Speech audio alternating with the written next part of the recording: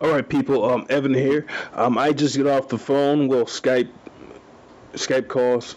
I just got off Skype with our first returning guest to True Stories Based on Fiction, and that's Ron Marz. And Ron Marz and the crew at Ominous Press are they have a new Kickstarter for the collected edition of their hit book Dread Gods, which is a story. Well, I'll let Ron tell you the story of what the book is about, but I've read the book myself. It is actually a good fucking read, and I highly suggest anyone in our listening audience help the guys out and go to Kickstarter.com/slash Dread Gods. If that doesn't work, just type it.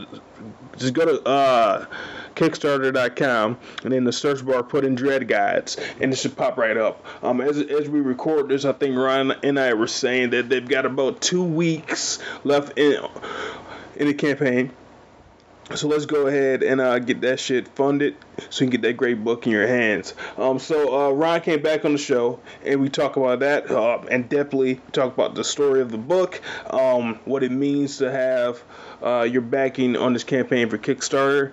We also talk about, we spend a few minutes talking about Twitter culture and Twitter fingers. I do think that Ron Marz might be the king of comic book creator clapbacks, and we talk about that a lot on the show as well. As always, the following episode of True Stories Based on Fiction can and will contain explicit language and adult content. Listener discretion is highly advised as always. This is also a one-on-one interview with Ron Marz. I have another one-on-one interview with Jeff Johnson coming out next week, one of Ron's former co-workers, so be sure to check that out. And this episode is coming out on a strange day for us. We typically come out on Tuesdays or Wednesdays, but because I wanted to get this out to the people as soon as possible, so as many ears as possible could hear us talk about the Dread Gods Kickstarter campaign. So I'm putting this shit out right the fuck now. With all that being said, make sure you go to Kickstarter.com and search for the Dread Gods Kickstarter campaign and help get this amazing book funded. All of the rewards are definitely worth what you pay for. And the best part about it, unlike another Kickstarter or crowdfunding campaign that I funded recently, we'll say, this book is already done. So you don't have to wait too long to get your rewards, because the only thing stopping you from getting it is doing the funding on the Kickstarter campaign. But lot more to come from the network this summer. But until then, enjoy the following episode. You've got exactly 10 minutes to decide if you really want to know. You have failed this city. Let's face it, this is not the worst thing you've done there.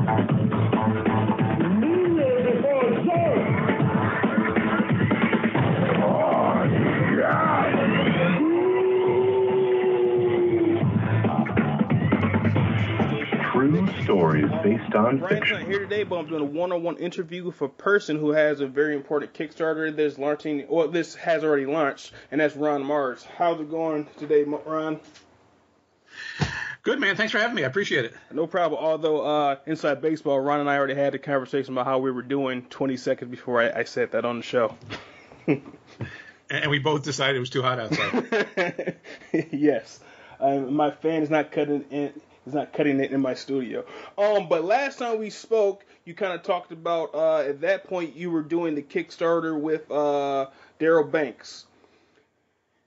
Yeah, Daryl and I did the Harkins Raiders Kickstarter last year, I guess, which went well, which got funded, and Daryl has just finished. He had he had death in his family, and he was in the hospital with the flu, and so we're a little delayed on finishing it more than we wanted to be. But sometimes real life sticks its head in the noose, and cause you to be a little later than you want. So that's getting buttoned up now. We're getting the last color pages in. Looks great. Good. So the one we have now is for an oversized hardcover deluxe version of Dread Gods, which is the Ominous Press miniseries from a concept by Bart Sears that Tom Ranney and I did like a year and a half ago for IDW. Mm-hmm. And we put the single issues out through IDW, but now we're doing the Kickstarter to fund the printing of about 200-page version of the story that has an extra 10-page exclusive story in it, plus, obviously the entire miniseries, cover gallery, and about 60 to 70 pages of completely new sketchbook material, character designs, kind of behind-the-scenes stuff from both Tom and Bart. So this is we're calling it the Olympian edition. So this is This is sort of all of the bells and whistles edition of the miniseries, printed at 8x12, so it's a nice oversized hardcover. Wow. Very nice. So for those who may not know, could you kind of run down the story of Dread Gods? Because it's a very cool story. I like how you took the gods, then we kind of flipped the whole thing around. So for those who don't know, what is Dread Gods about? Dread Gods is kind of a science fiction / fantasy epic set in the future, set in a post-apocalyptic landscape. And the main characters are really are gods in kind of this Olympic sort of Mount Olympus kind of paradise. Zeus, Hera, Ares. It's a group of gods that are very much like the Greek gods. And the population in this post-apocalyptic hellscape plugs into a daily entertainment featuring the adventures of these gods. Yes. It's bread and circuses for the masses. But the gods themselves start to figure out that what they believe to be reality, this bucolic paradise where they live, love, have battles, have these amazing adventures, is maybe not the reality, is maybe not real. And so they start to piece together the fact that what they've always believed to be reality might not be. And in the post-apocalyptic world, a man in a wheelchair named Carver plugs into his daily feed and realizes that maybe the gods are in trouble and they need help. So he takes it upon himself to try to find them. So those twin stories sort of run in parallel and then ultimately slam into each other. So the short version is what happens when gods find out they're actually monsters. And what happens if they escape from their containment. So that's really what this first story arc is about. And I had a ball working on it, and I honestly think it's some of the best, if not the best, work that Tom Raney's ever done. And Tom and I have known each other for almost 30 years, and have worked together on and off. So when this concept came up for Ominous Press, we really felt like, we started kicking around ideas for who was going to draw this, and my list consisted of one name, and it was Tom. So thankfully he was available. He was happy to come in and work with us on this, and I just think he's done incredible work. The color is by an Indian colorist named Nanjan Jamberi, who works with us on a lot of different projects at Ominous, and really just gorgeous stuff as well. So it's a series I'm really proud of, and I'm very thankful that we're going to do this edition, so that we can show it off in what really is kind of the best form we can make it. Yeah, and the thing that I like most about Dread Gods is the fact that it merges different genres together in a very unique way, in a very entertaining way, and in ways that I don't think we've seen much of, because it takes kind of like a reality TV-esque concept, like you were saying, and then like the fact that the guys don't know what they really are, but they're kind of getting a hint to it. There's so much going on. Then it takes like the Greek. I mean, that's not Greek, is it? Yeah, I get my guys confused. Yeah, we're sort of patterning these after the Greek gods, and certainly the names are the Greek derivation, and also some of the Greek sort of epic heroes like Achilles are in the mix as well. So very cool. So at Omnif Press as well as your other adventures, how many Kickstarters have you successfully funded? I think the easy answer is all of them. They've all funded successfully. But so yeah, I mean we've done a number of Kickstarters at Ominous, both because it helps with the budget certainly. It allows you to sort of pre-sell your project to an audience that is willing to go on the journey with you, and get what is usually what we do is we sort of do the deluxe package on Kickstarter. That's how we did Beast of the Black Hand Volume 1, which is by me. Paul Harding is the creator, and Matthew Dow Smith drew it. Niraj Menon colored it. That's kind of a diesel punk post-World War I espionage monster story. So we did that as an oversized kind of European-style hardcover. Mm-hmm.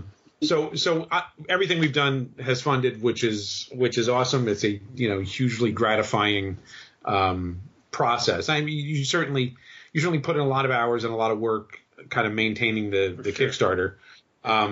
But it's a great tool to, like I said, fund the production, but also kind of spread the word about what you're doing. Yeah. It's a great marketing tool as well as a great fundraising tool.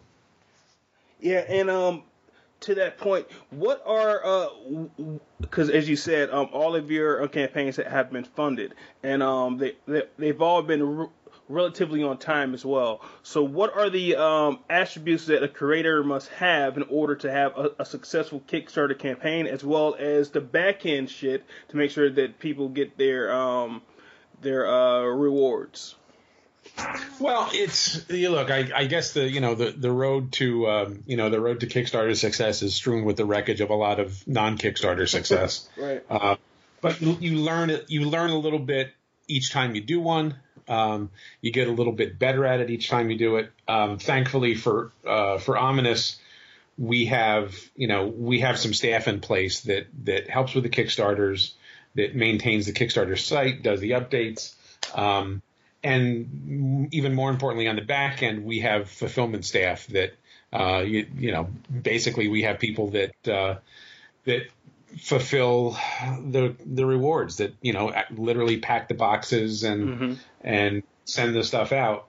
I think doing a Kickstarter solo just by yourself would be a huge mountain to climb. For sure. I am forever impressed by anybody that really does this solo, because it's a huge amount of time and effort just to get to the point of getting the thing funded. Mm-hmm. And then the other half starts. Then the other half of going through BackerKit and getting the addresses and packing the boxes and shipping them off. There's a lot of work that goes into it that has nothing to do with the work that you put into the book that you're producing. Thankfully for Dread Gods, all the material's done. The complete story's done. The extra 10-page story's done.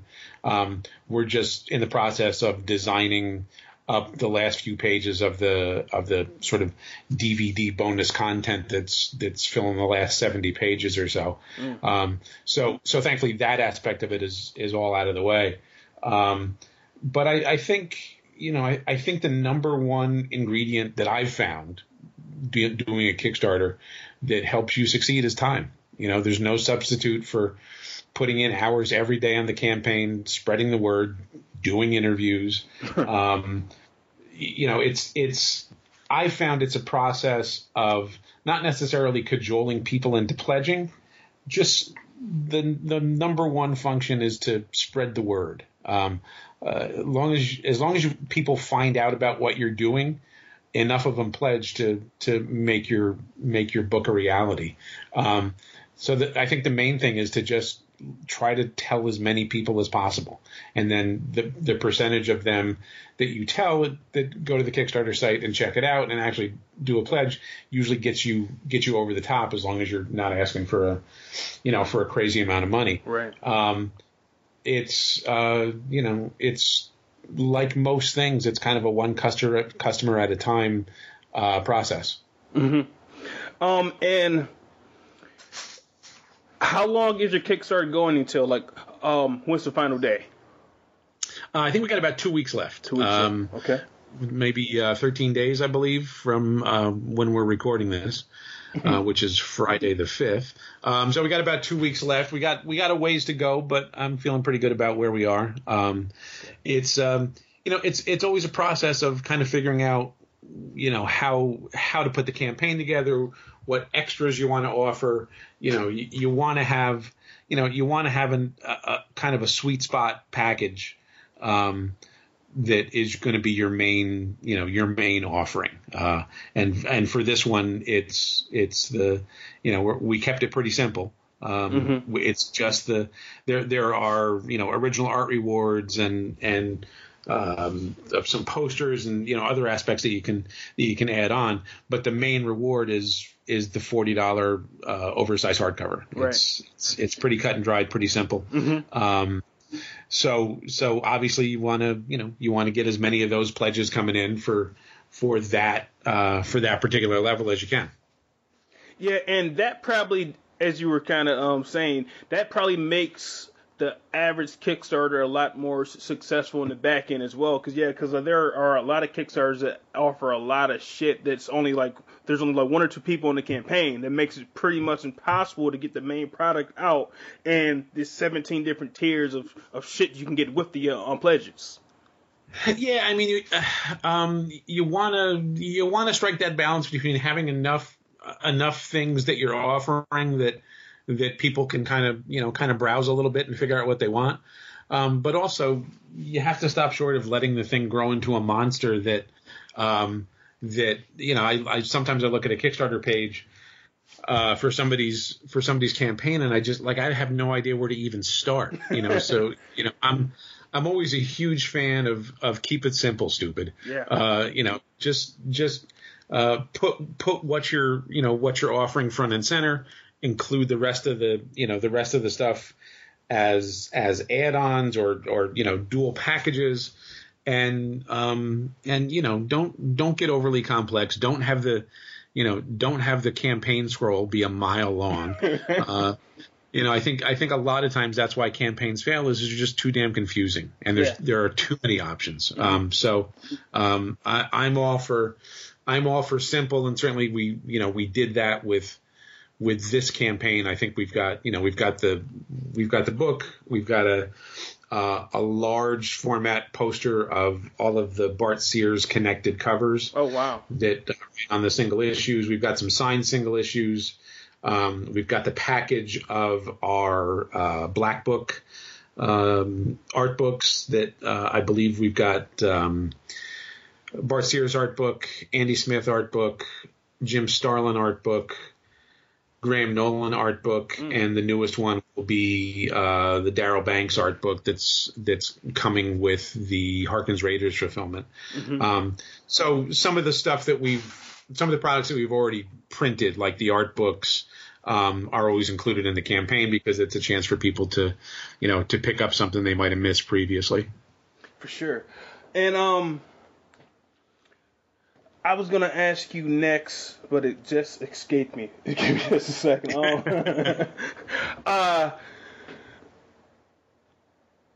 Wow, I definitely lost. Oh yeah. So, this is kind of from a personal standpoint, but I've always wondered this. So the book and the entire Omnibus Press line pretty much has a deal with IDW. So how does it work when you guys go off and print your own hardcover? Is that like something you guys put in your deal up front? Is something that you had to discuss with IDW? Yeah, we have a really good relationship with IDW, and we do the single issues through them because that's the direct market is really the appropriate place to do your single issues.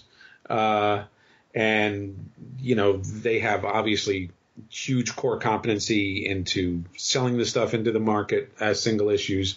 And then, so what we do is sometimes we'll do something first as a hardcover, like Beast of the Black Hand. Mm-hmm. Eventually, those will probably be single issues and probably be through IDW. But the only place you can get the oversized European style hardcover is through the Kickstarter and through our store. So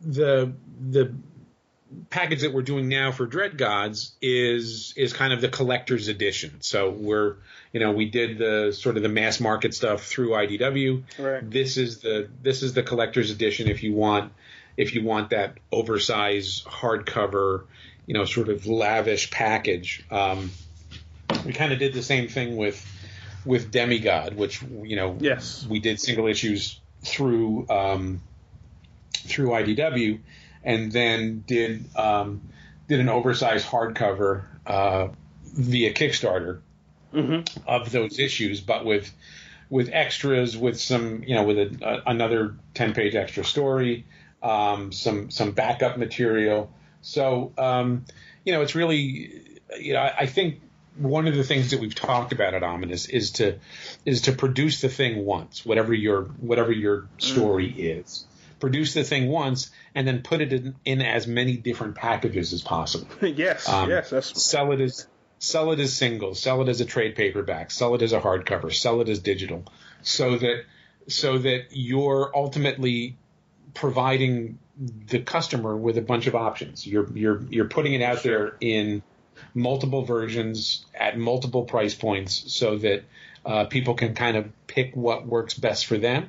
Some people want the collectible limited edition Neil Adams cover for Dread Gods #1. You can get that. And you can actually get that via the campaign as well. So there's the stuff for the collector's market. There's the stuff for the hardcover collector's market. There's the stuff for just readers. There's stuff for people that just want to, don't want to take up any more shelf space and just want digital. So that's one of the things we always keep in mind when we tackle these things is how do we make it once, but make that product transportable to different platforms.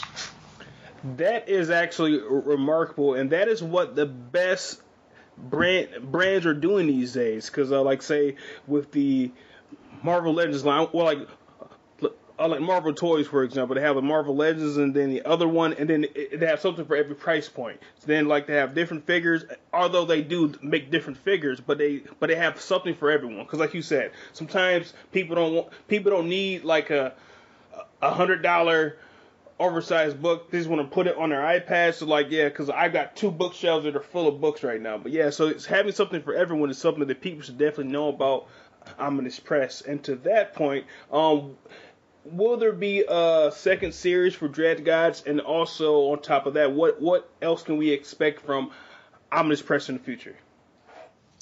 Yeah, I mean, we hope to do a sequel miniseries probably next year by the time we get to it. Right.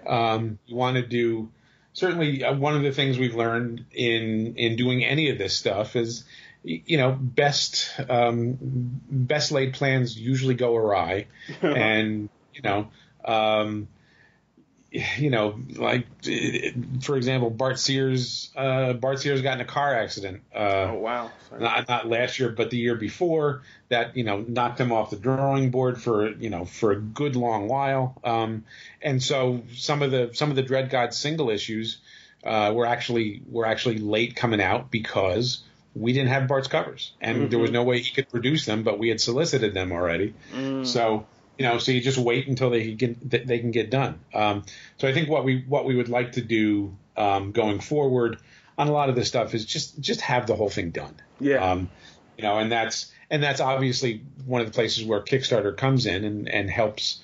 That funding that you can get via Kickstarter helps you finish the damn thing before you ever put it out. Instead of promises of this will be ready. This will be ready in 3 months. It's easy. It's a whole hell of a lot easier to go about it and say this is done now. Mm-hmm. It's ready to go to press now. So like with Dread Gods, hopefully the Kickstarter funds, and shortly after it funds, the entire book will be ready to go to press. The files will be ready. We'll pre-press proof them, and then it's really just a matter of getting the book on the press, getting the books printed, and then shipped to our office in Buffalo and sent out. That's how we've done the Jim Starlin Kickstarter, for instance. The entirety of the Jim Starlin, Dreadstar volumes 1, 2, and 3 omnibus is all done. It's all ready. Everything, we've done press proofs. I just did another press proof this week on the actual guts that got shipped here from China for me to go through, and of course I found a couple of mistakes we had to fix. That's just the way it goes. Yeah. But honestly, I found that a lot of times the biggest delay you have is waiting for people to send in their backer kit responses, so that you have their address and so that you know what you're supposed to be sending them. Right. That can actually take longer than getting the damn book printed. We've got volume 1 of the Dreadstar Omnibus printed and in house. We're just waiting for people to send in their the remainder of their backer kit profiles so we can get everything shipping, and we expect that next week actually. So like I said, we've got the Dreadstar Omnibus volume 1 in stock. We've got volumes 2 and 3 ready to go on the press.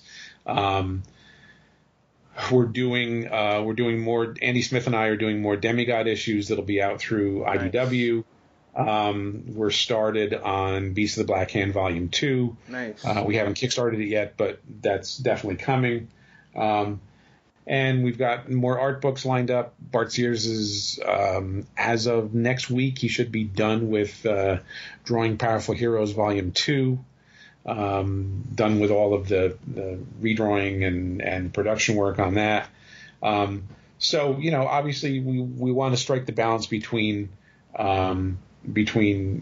overwhelming the market with too much product and not having enough out there. So right. We've got some stuff.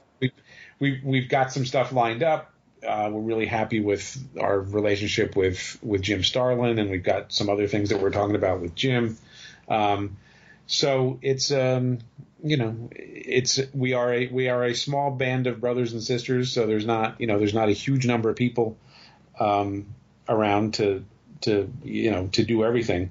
It's not like we've got a staff of 24, but we've got enough people that we can get this stuff moved forward little by little every week and get our projects to market.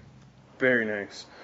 So shifting gears for a little bit, let's talk about Twitter. What are your current thoughts on the state of Twitter? Man, I think you really you harvest the crop that you cultivate on Twitter to a great extent.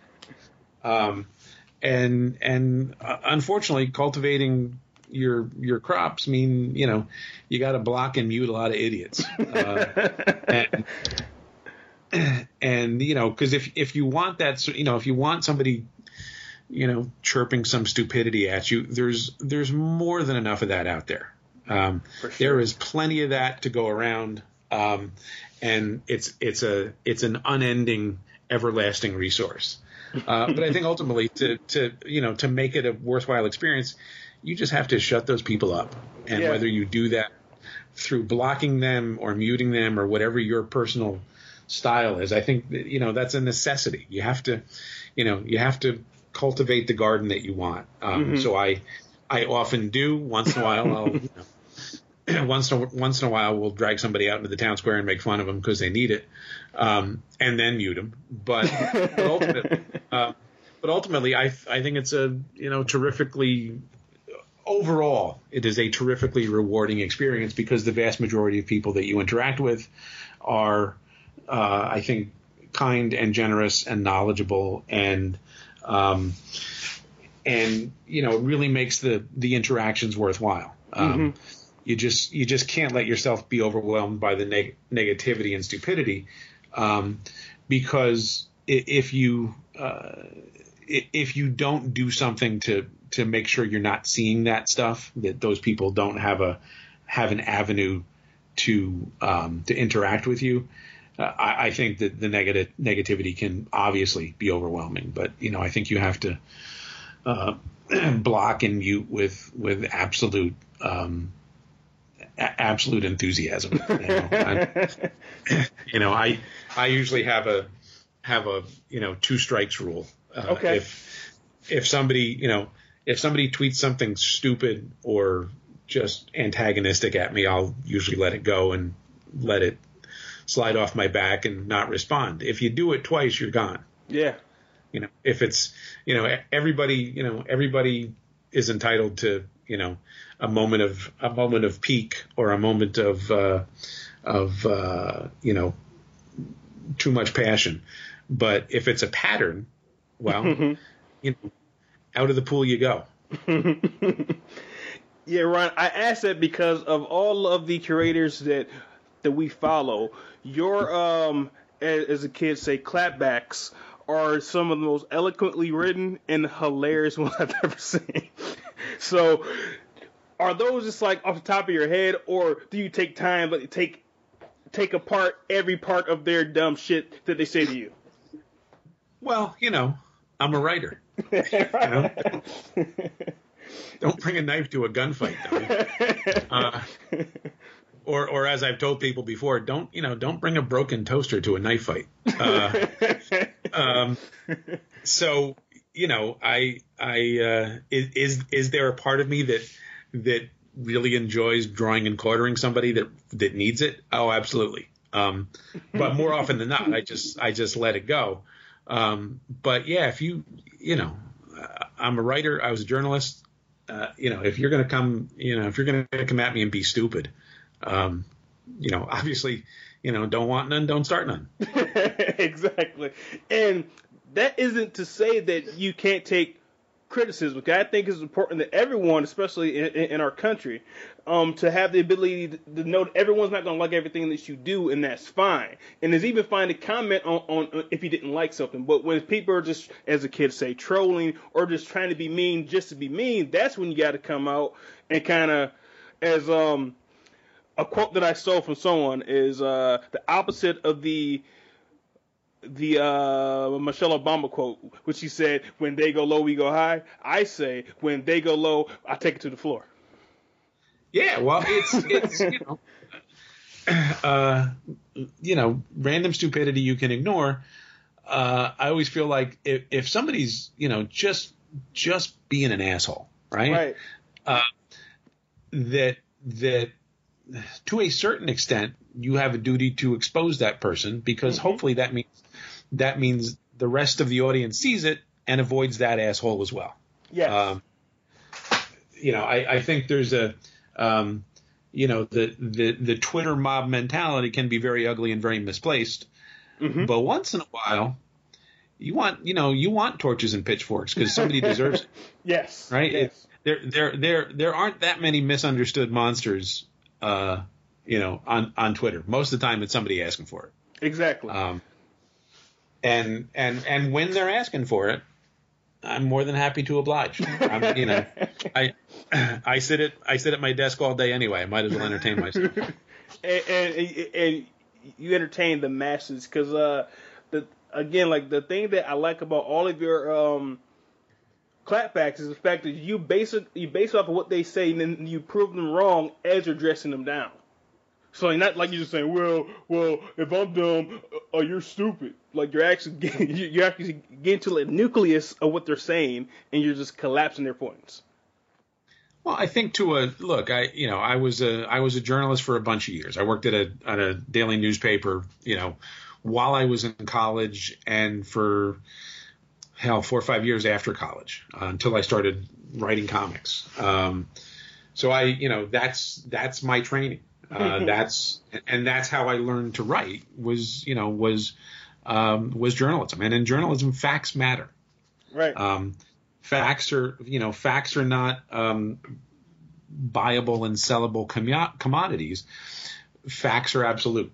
And if we live in an era where facts are sort of malleable, right? Or at least many people see facts as malleable. The lunatics from QAnon who are waiting for JFK Jr. to show up yesterday on the National Mall,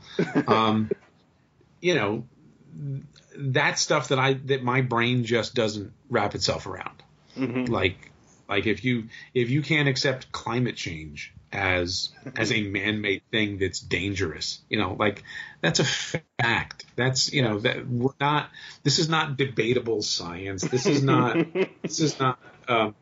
Choose your own adventure. This is the way it is. Water's wet. The burner on the stove is hot. And so when somebody starts spouting stuff that simply isn't true. Oh, comic sales are down, and even this morning, some nitwit was in a thread talking about how the comic industry is swirling the toilet, and about to fall apart, which obviously I've heard since I got into comics, right. 30 years ago, right? Right. I've seen this movie before. But there's easily verifiable factual information to show you how much comics are selling and show you that comic sales are up. Yes. So if you're just if you're gonna show up and be an idiot about that and want your version of reality to be accepted, I'm not gonna take it. I'm not gonna. You can wallow in your own ignorance. That's fine. That's your choice. But don't share it with the rest of the class and expect everybody to go, oh, okay. Yeah. But see, the thing is that there is another popular saying that the kids are saying is that nobody cares about the facts when a lie is more entertaining, which is to a certain extent very true in terms of how people act online. It's always true. Look at who our president is. Right. or I should say the president, because he's certainly not my president. But we live in an era where you can find your own reality. Yes. You can make your own reality and go somewhere online and have it parroted back to you, so that your comfort level with your own reality is increased. Uh-huh. It doesn't make it real. It doesn't mean that JFK Jr. is coming back and is going to be Trump's running mate in 2020. But there are certainly people that absolutely wholeheartedly believe that, and really you can't argue them out of it. No, you can't. It's a lot of that stuff is presented with such religious fervor that I think that's the other sort of overall lesson from Twitter is that you can't have there's a lot of people you can't have a rational discussion with. Unfortunately, yeah. Somebody was utterly convinced that Antifa was selling or was throwing cement mix milkshakes in Portland. And it was just more kind of delusional stuff. Mm-hmm. That somebody saw it was like a coconut cream milkshake and it looked a little thick and they went, oh, that looks like cement mix, which I don't know, if you actually mix cement, it's gray, so it's not like, it doesn't look like a vanilla milkshake. But this guy was utterly convinced that was real and that he got chemical burns from cement milkshakes and that cement. Yeah, it's just like, okay, if that's what you believe, it's not true. It's not real, but if you're going to believe that, you have to go over there. You have to go onto your own island and believe that, and not be out here with the rest of us rational people. So 2 more questions, kind of pertaining to Twitter, and just like a couple just quick shot ones. This is kind of pertaining to Twitter. I'm under the belief that Alex Jones is just like basically Stephen Colbert, but the opposite version. What are your thoughts on that? Alex Jones is just a crazy person. I don't think he is. I think he's crazy like a fox. Well, I think, and I know people that like live in Texas, even live in Austin that, saw Alex Jones as as like a, basic cable nut job who was, sort of putting on this persona of, crazy conspiracy guy to get viewers, and sort of everybody was in on the joke.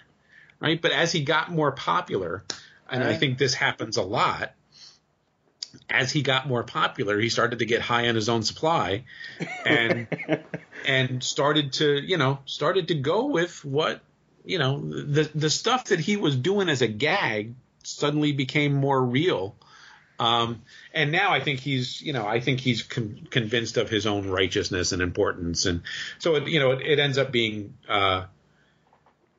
sort of shot through with ego and delusion, and the people that then plug into him take it even farther. They're the real nut jobs. I mean, look, I understand a grift, right? Like I get that.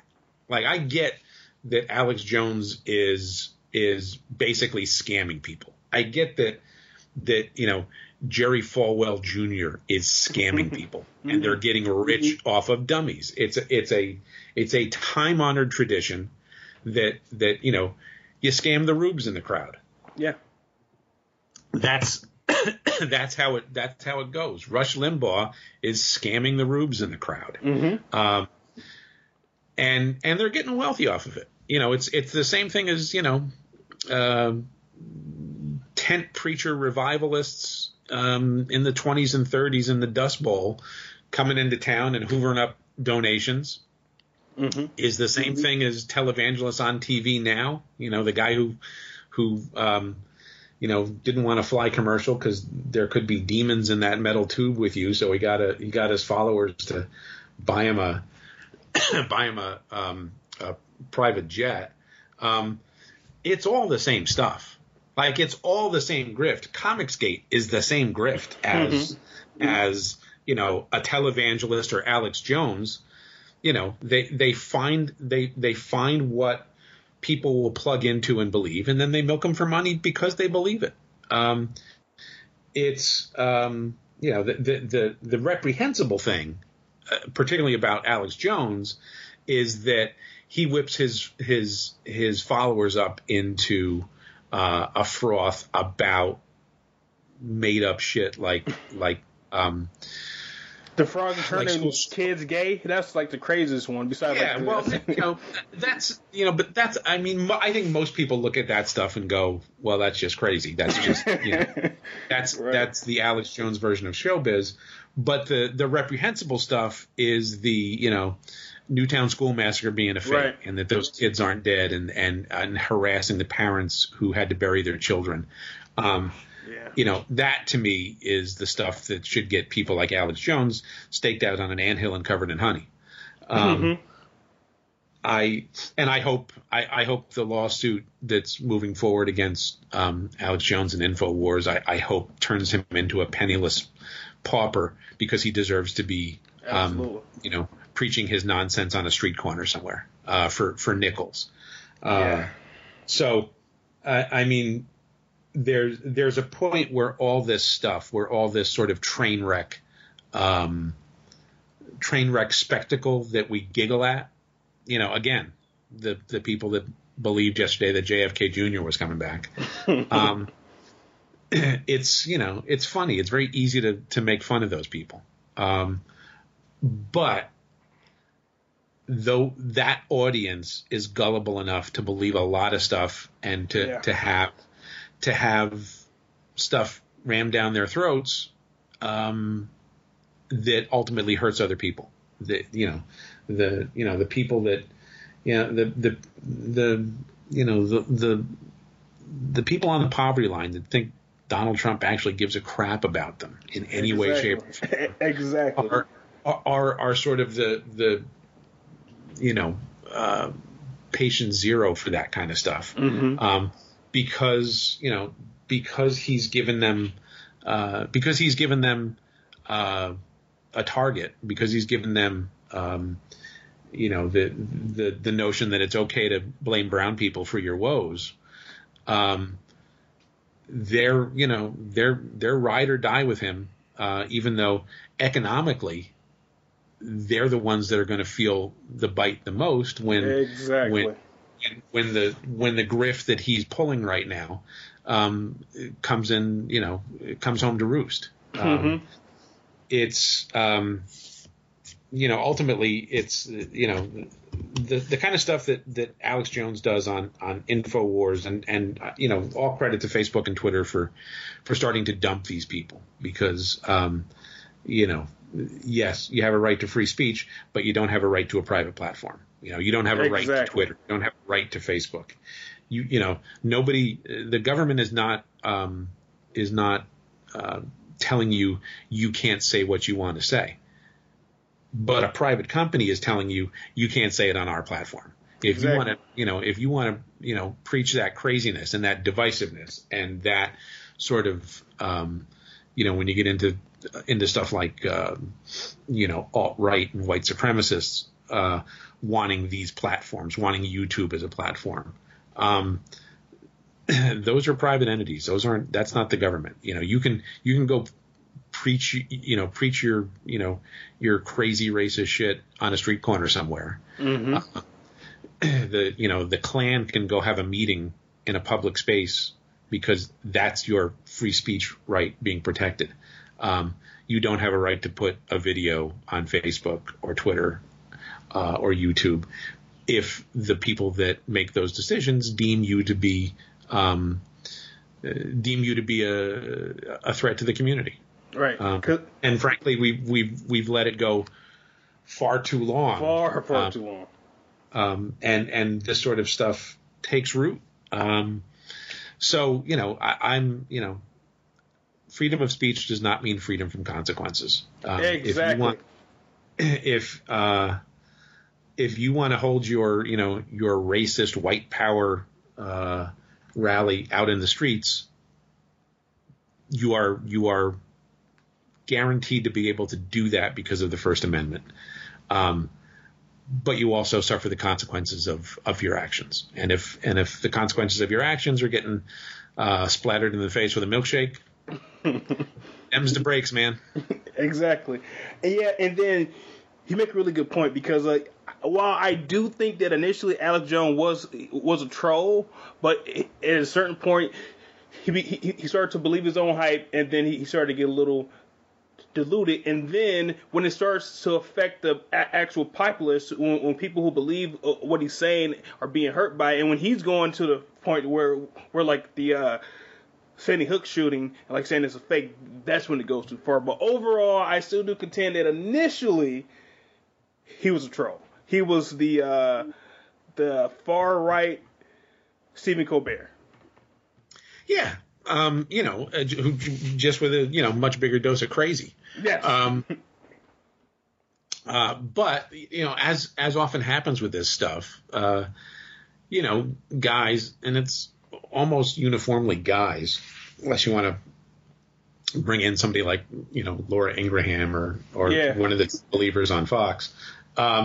They get some notoriety, they get some money, and eventually they start to be convinced of their own genius. Exactly.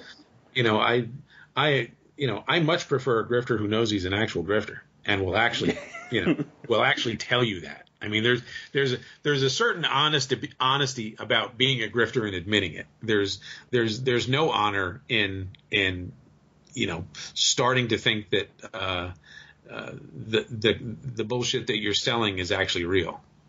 Mm-hmm. Yeah, and to that point, the last question that I'll kind of ask about the whole Twitterverse is: so what do you, as a comics professional and in an industry that is relatively small, do when the people who are trolling or believing their own hype because people are kind of backing them on it are your coworkers, in a sense? Like you said earlier, like with the Confiscate guys, do you kind of take them off to the side, like, hey, you're talking some really crazy shit, man? Or are there also people that say, fuck it, they're coming out to the town square, and then I got to dress them down? You live and die by your own sword. If you're going to be an idiot and embrace that standpoint, and certainly, if you're going to be an idiot and embrace that standpoint, you're not getting hired in comics anymore. If you are an embarrassment to a publisher, the publisher doesn't owe you work. Look, again, I go back to the one strike rule. If somebody says something that's inappropriate or thoughtless or harmful, look, that happens to everybody. You learn from the experience and you don't do it again. If you do that sort of thoughtless, hateful kind of stuff, and you keep doing it, and it becomes a pattern over again. Yes, that's you. That's the kind of person you are, and the Comics Gate guys are the biggest example. Look, if a handful of those guys found a way to grift the other bunch of them for crappy comics that either come out and aren't very good, or seems like in some cases that never come out. That's okay with me. I don't care if you just want to push around piles of money to a handful of dudes and be be a cash cow. That's fine by me. I don't care where you spend. Because I feel like it goes back to my thought, which is this: people on both sides of the aisle buy comic books, and people now, even if people more on the left are running these companies, which isn't always true either, because Ike is a staunch, he's far right, but it even if the guys who are in the actual offices are left, but people on both sides of the aisle buy comics. So, and I think that a lot of these Comic Gate guys are just saying that to find an excuse to why they aren't getting jobs anymore.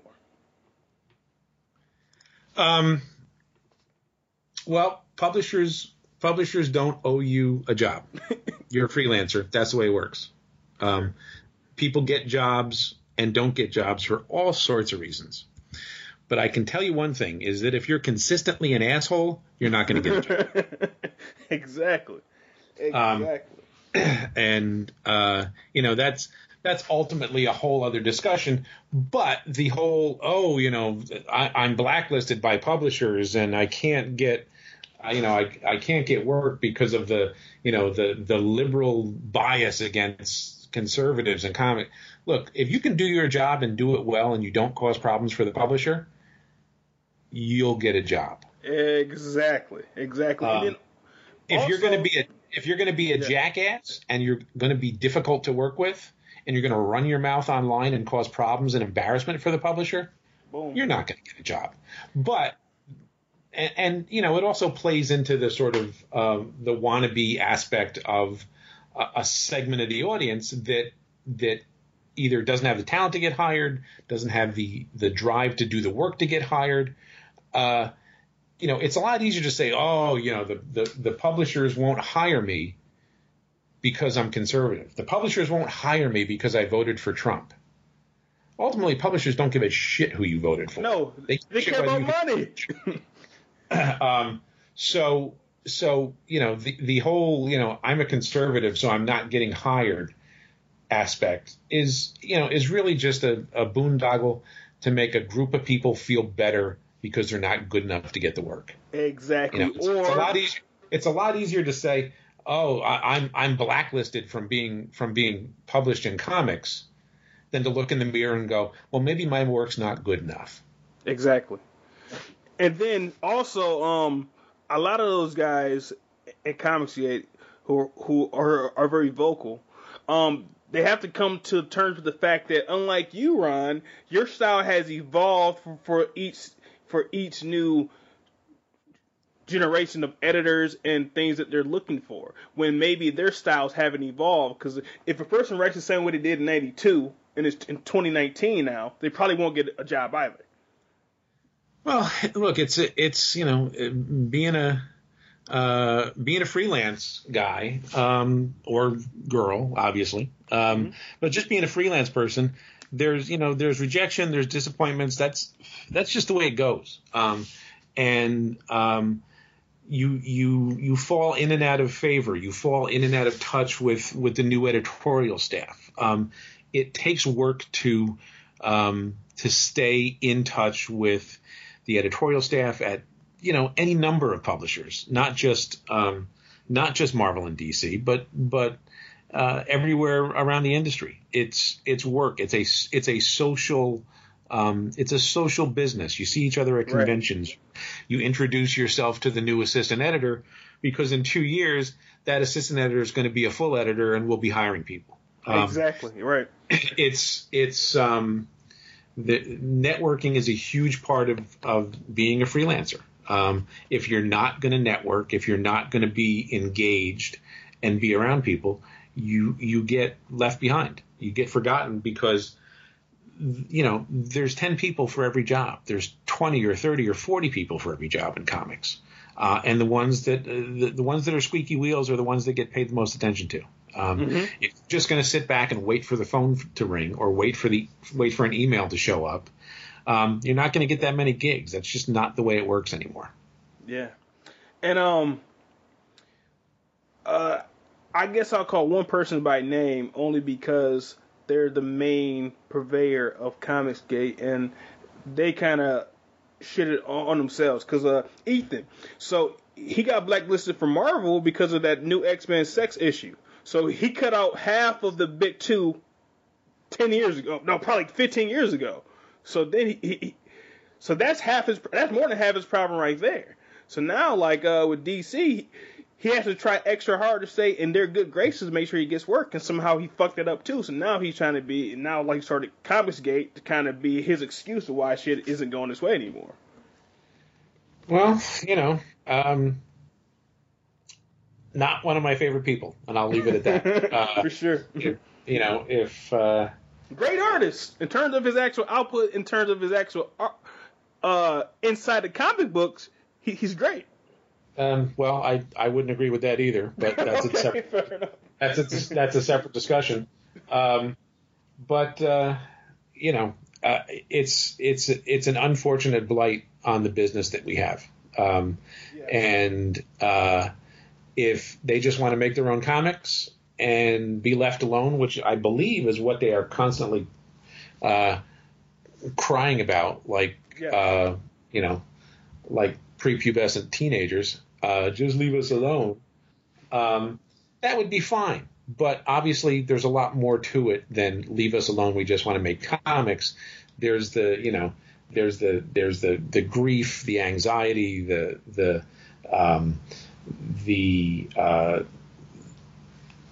targeting of various people. I find their online behavior reprehensible. If you just don't want to make comics, shut your yap and go make comics. Nobody cares. Exactly. So we'll end on more of an uplifting note. So besides your stuff from Ominous and your Kickstarter, that's it has 2 more weeks to go, people, because this episode is probably coming out today or tomorrow. What else are you working on right now? Let's see. Still doing Turok for Dynamite. I'm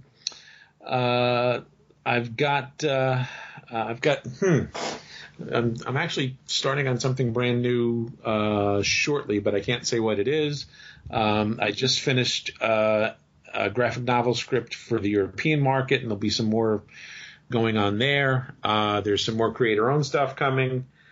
So there's a bunch of irons in the fire, but I can't actually say what a number of them are right now. So, and there's other odds and ends that are coming out. I never wonder what to do when I get up in the morning, which is a very nice which is a very nice aspect to have. And I understand that I'm incredibly fortunate to be in that position after being in the business a bunch of years. So, I'm writing a bunch of stuff. I'm the editor-in-chief at Ominous Press. Ominous Press is sort of transforming into Creation Inc., which we're doing some other projects, including some film projects. Okay. So there's a lot going on. We should probably talk again in 3 months, and I can tell you more about it. For sure. We are always done to have a chat with you because you are our first returning interview. Well, good deal. I'm a habitual offender then. Yes, for sure. And also, I think that because last week I spoke with one of your old coworkers, Jeff Johnson, and I would love to see you guys do something else in the future. Oh man, I love Jeff's stuff. Jeff's got a pinup in Harkins Raiders hardcover when that comes out. Nice. It's really, really pretty great. But yeah, Jeff was one of my favorite people and one of my favorite artists. So anytime Jeff's got time in his schedule, I'm happy to fill it. Yeah, he's doing a book with James Robinson and Image that's coming out hopefully this year. But after that, I want to see you guys get back together and do something cool. Sold. I'll sign for that right now. I'll pass it on to him. But okay, Ron. That's all the questions I have for you. Is there anything else that you want to say? No, I think we're good. I'd like it to cool down to about 75 or so. That would be just about right. That is the perfect weather, 75. It's never be above or under 75. 75 and a little breezy. That's yes. That's basically what San Diego at least used to be. Well, all right, Ron. Hopefully we'll talk to you in about 3 months when you have more books to announce. But thank you again for coming on and being our first return guest. Sounds good, man. It's always a pleasure. All right, thank you so much. All right, bye.